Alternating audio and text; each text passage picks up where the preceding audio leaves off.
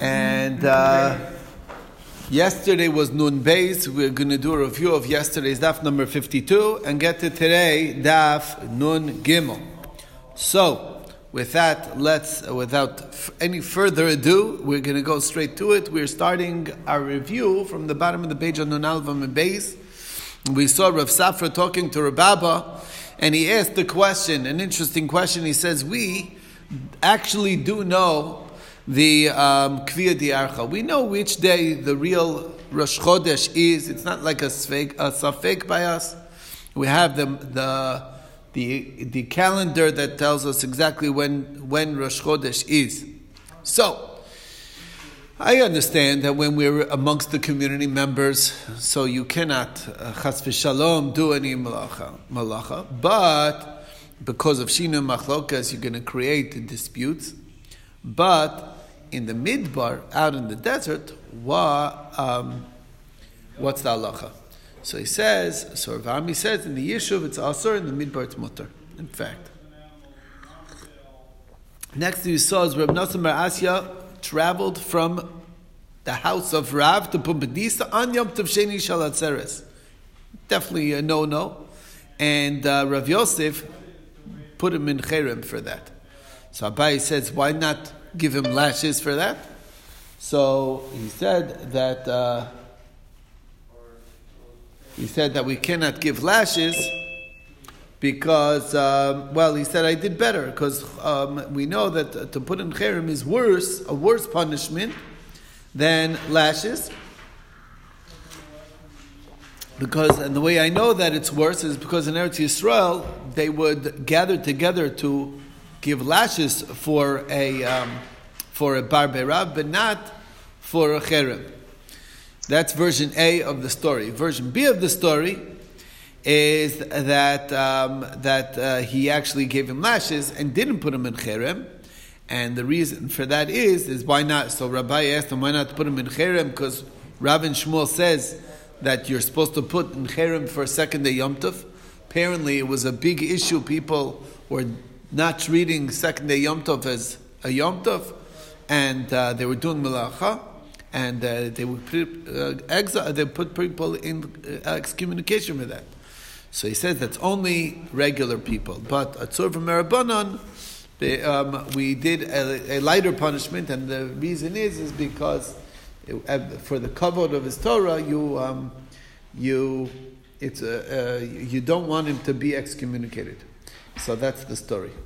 Next thing we talked about is that the same idea of having to keep the stringencies of different places is applicable also is also applicable by the Peros Shvi, by the fruits of Shvius, the fruits of the Shemitah year. If they're, as you know, the basic halacha is that once you have no longer any fruit available out there in the fields, so then you have to get rid of it from your house. You can't keep it in storage if it's no longer available in the fields. You have to just put it out and make it hefker. That's the rule. So the question is, if you're coming from a place where it's still available, so I'm allowed to have it, but then I travel to a place where it's no longer available, then I have to keep the stringencies of the place where I'm now, and I have to get rid of it. And that's the story. Now, Rabbi Yehuda in the Mishnah on Daf Nun seemed to be saying that he could tell them, go out and you get from where I came from. So how could that be? That's the Gemara's question. How could it be Rabbi Yehuda doesn't hold of the Mishnah that says that you have to take on the stringencies of the place where you left and the place where you went to? This is the question.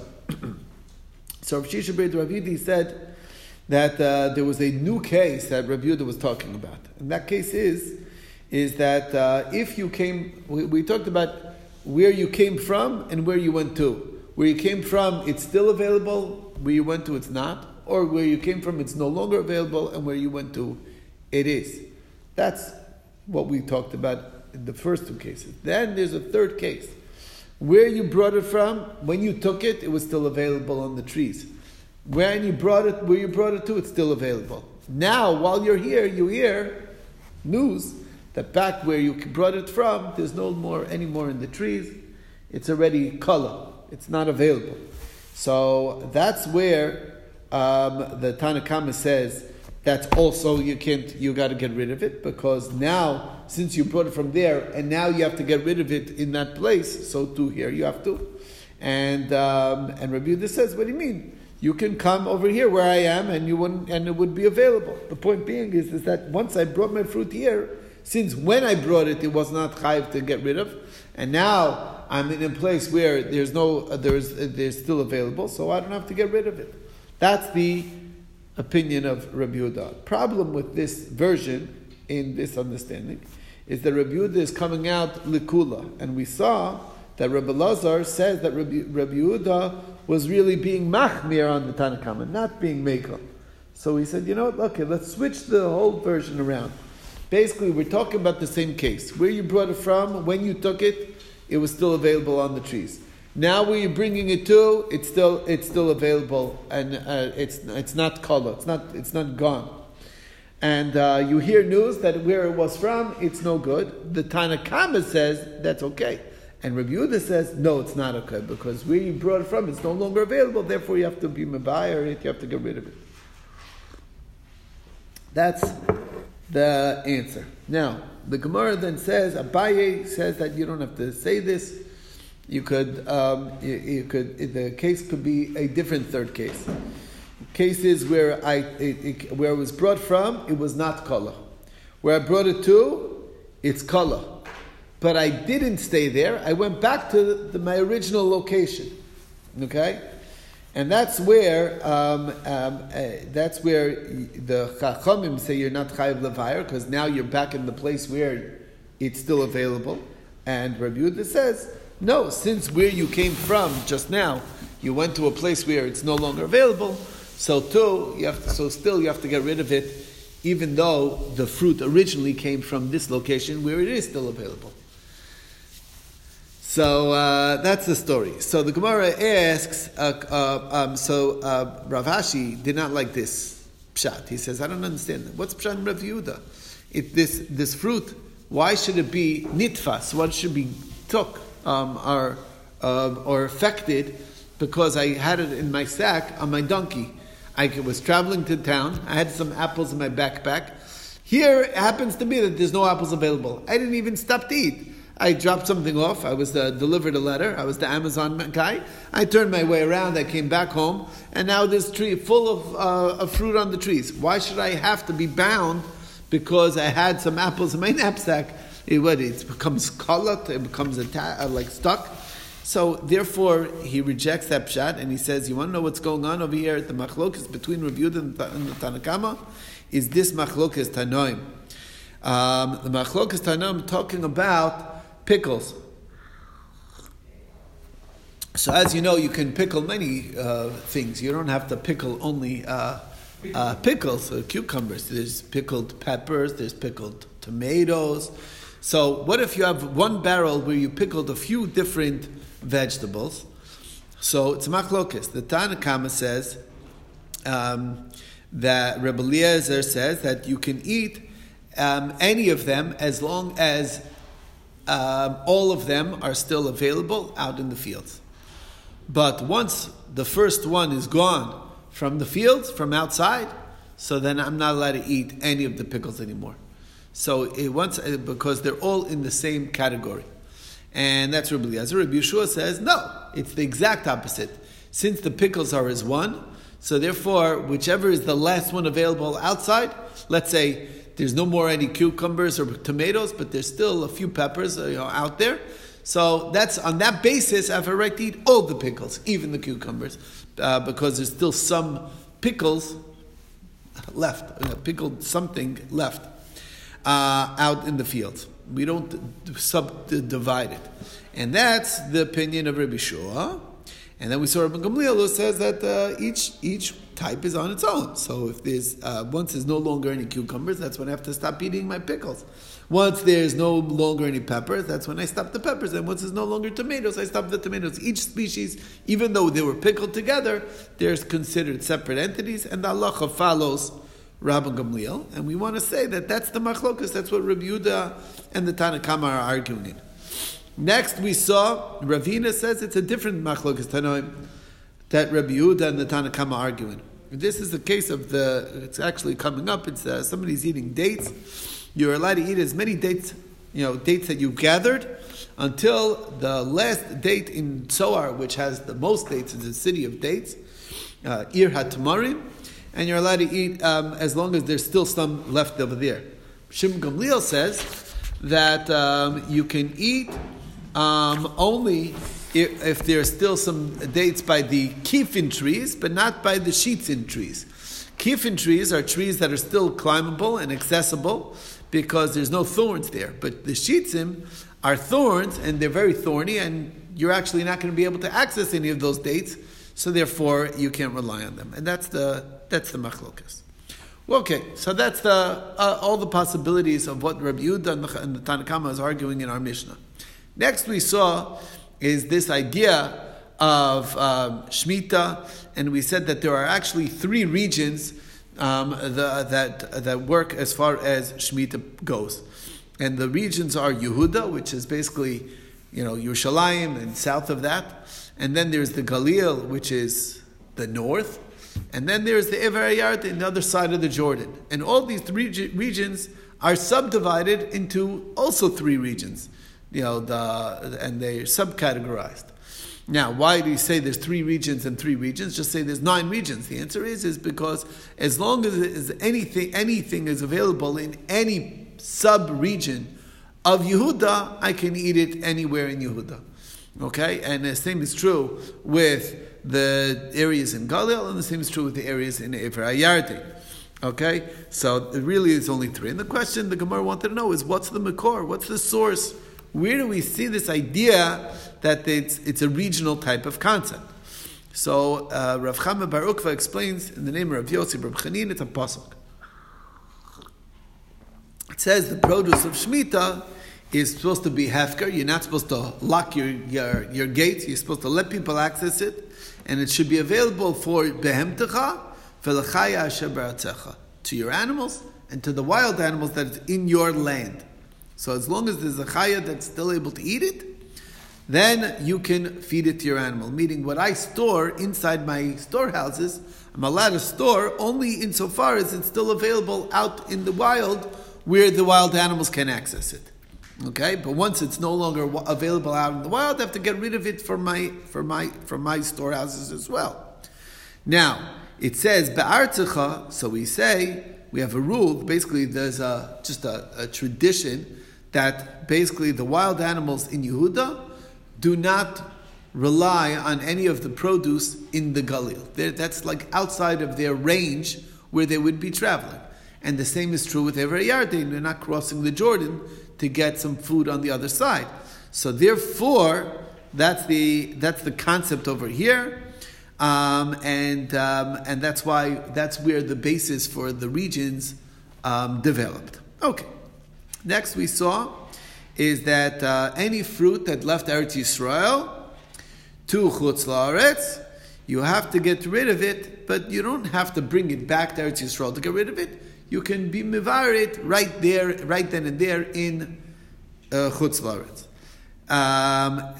At the time when you need to get rid of it. Reb Shimon ben Elazar says you need to send it back to Yerushalayim, to Eretz Yisrael, wherever it was, and it has to be gotten rid of over there.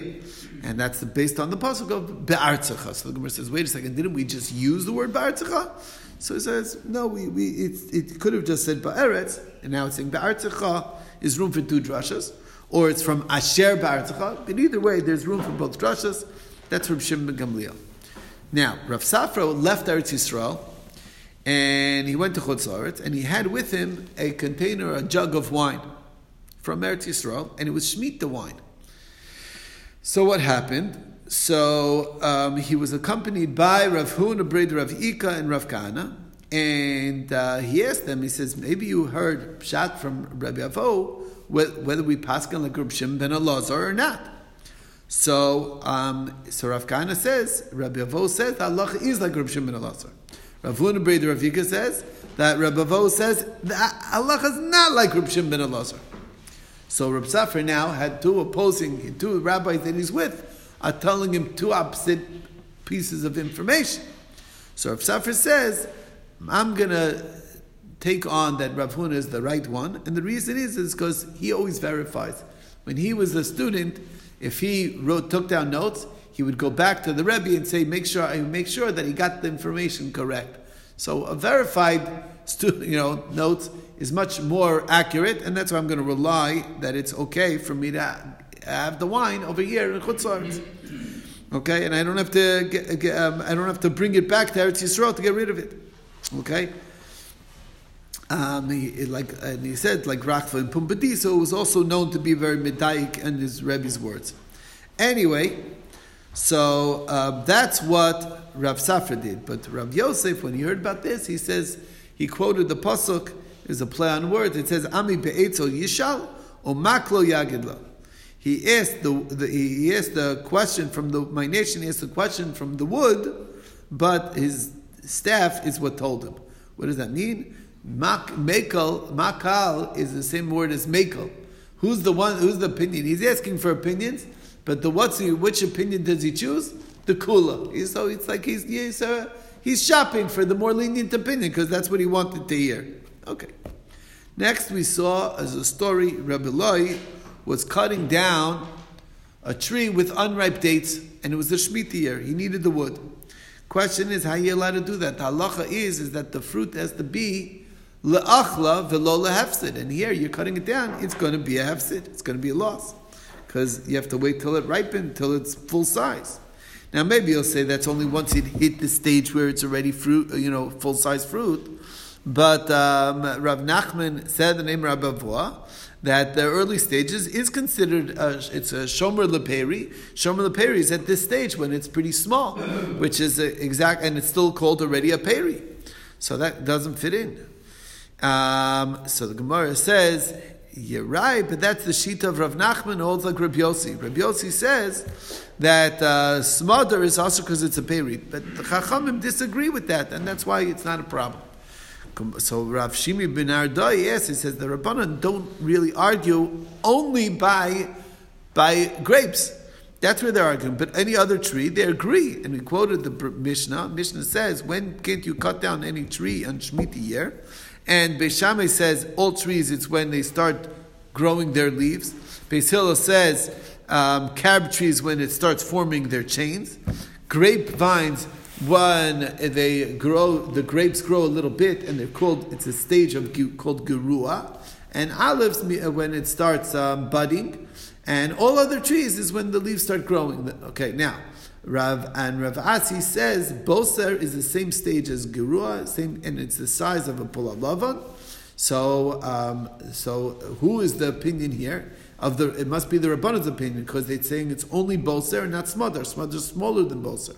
And if they say on any other tree, it's mishiotziu. So you see that they do hold that they agree with Rabbi Yossi as far as this is concerned, and therefore we're back to the question and our answers, and this is where we left off. Rabbi Loi was cutting down only a male date tree. There's difference between them.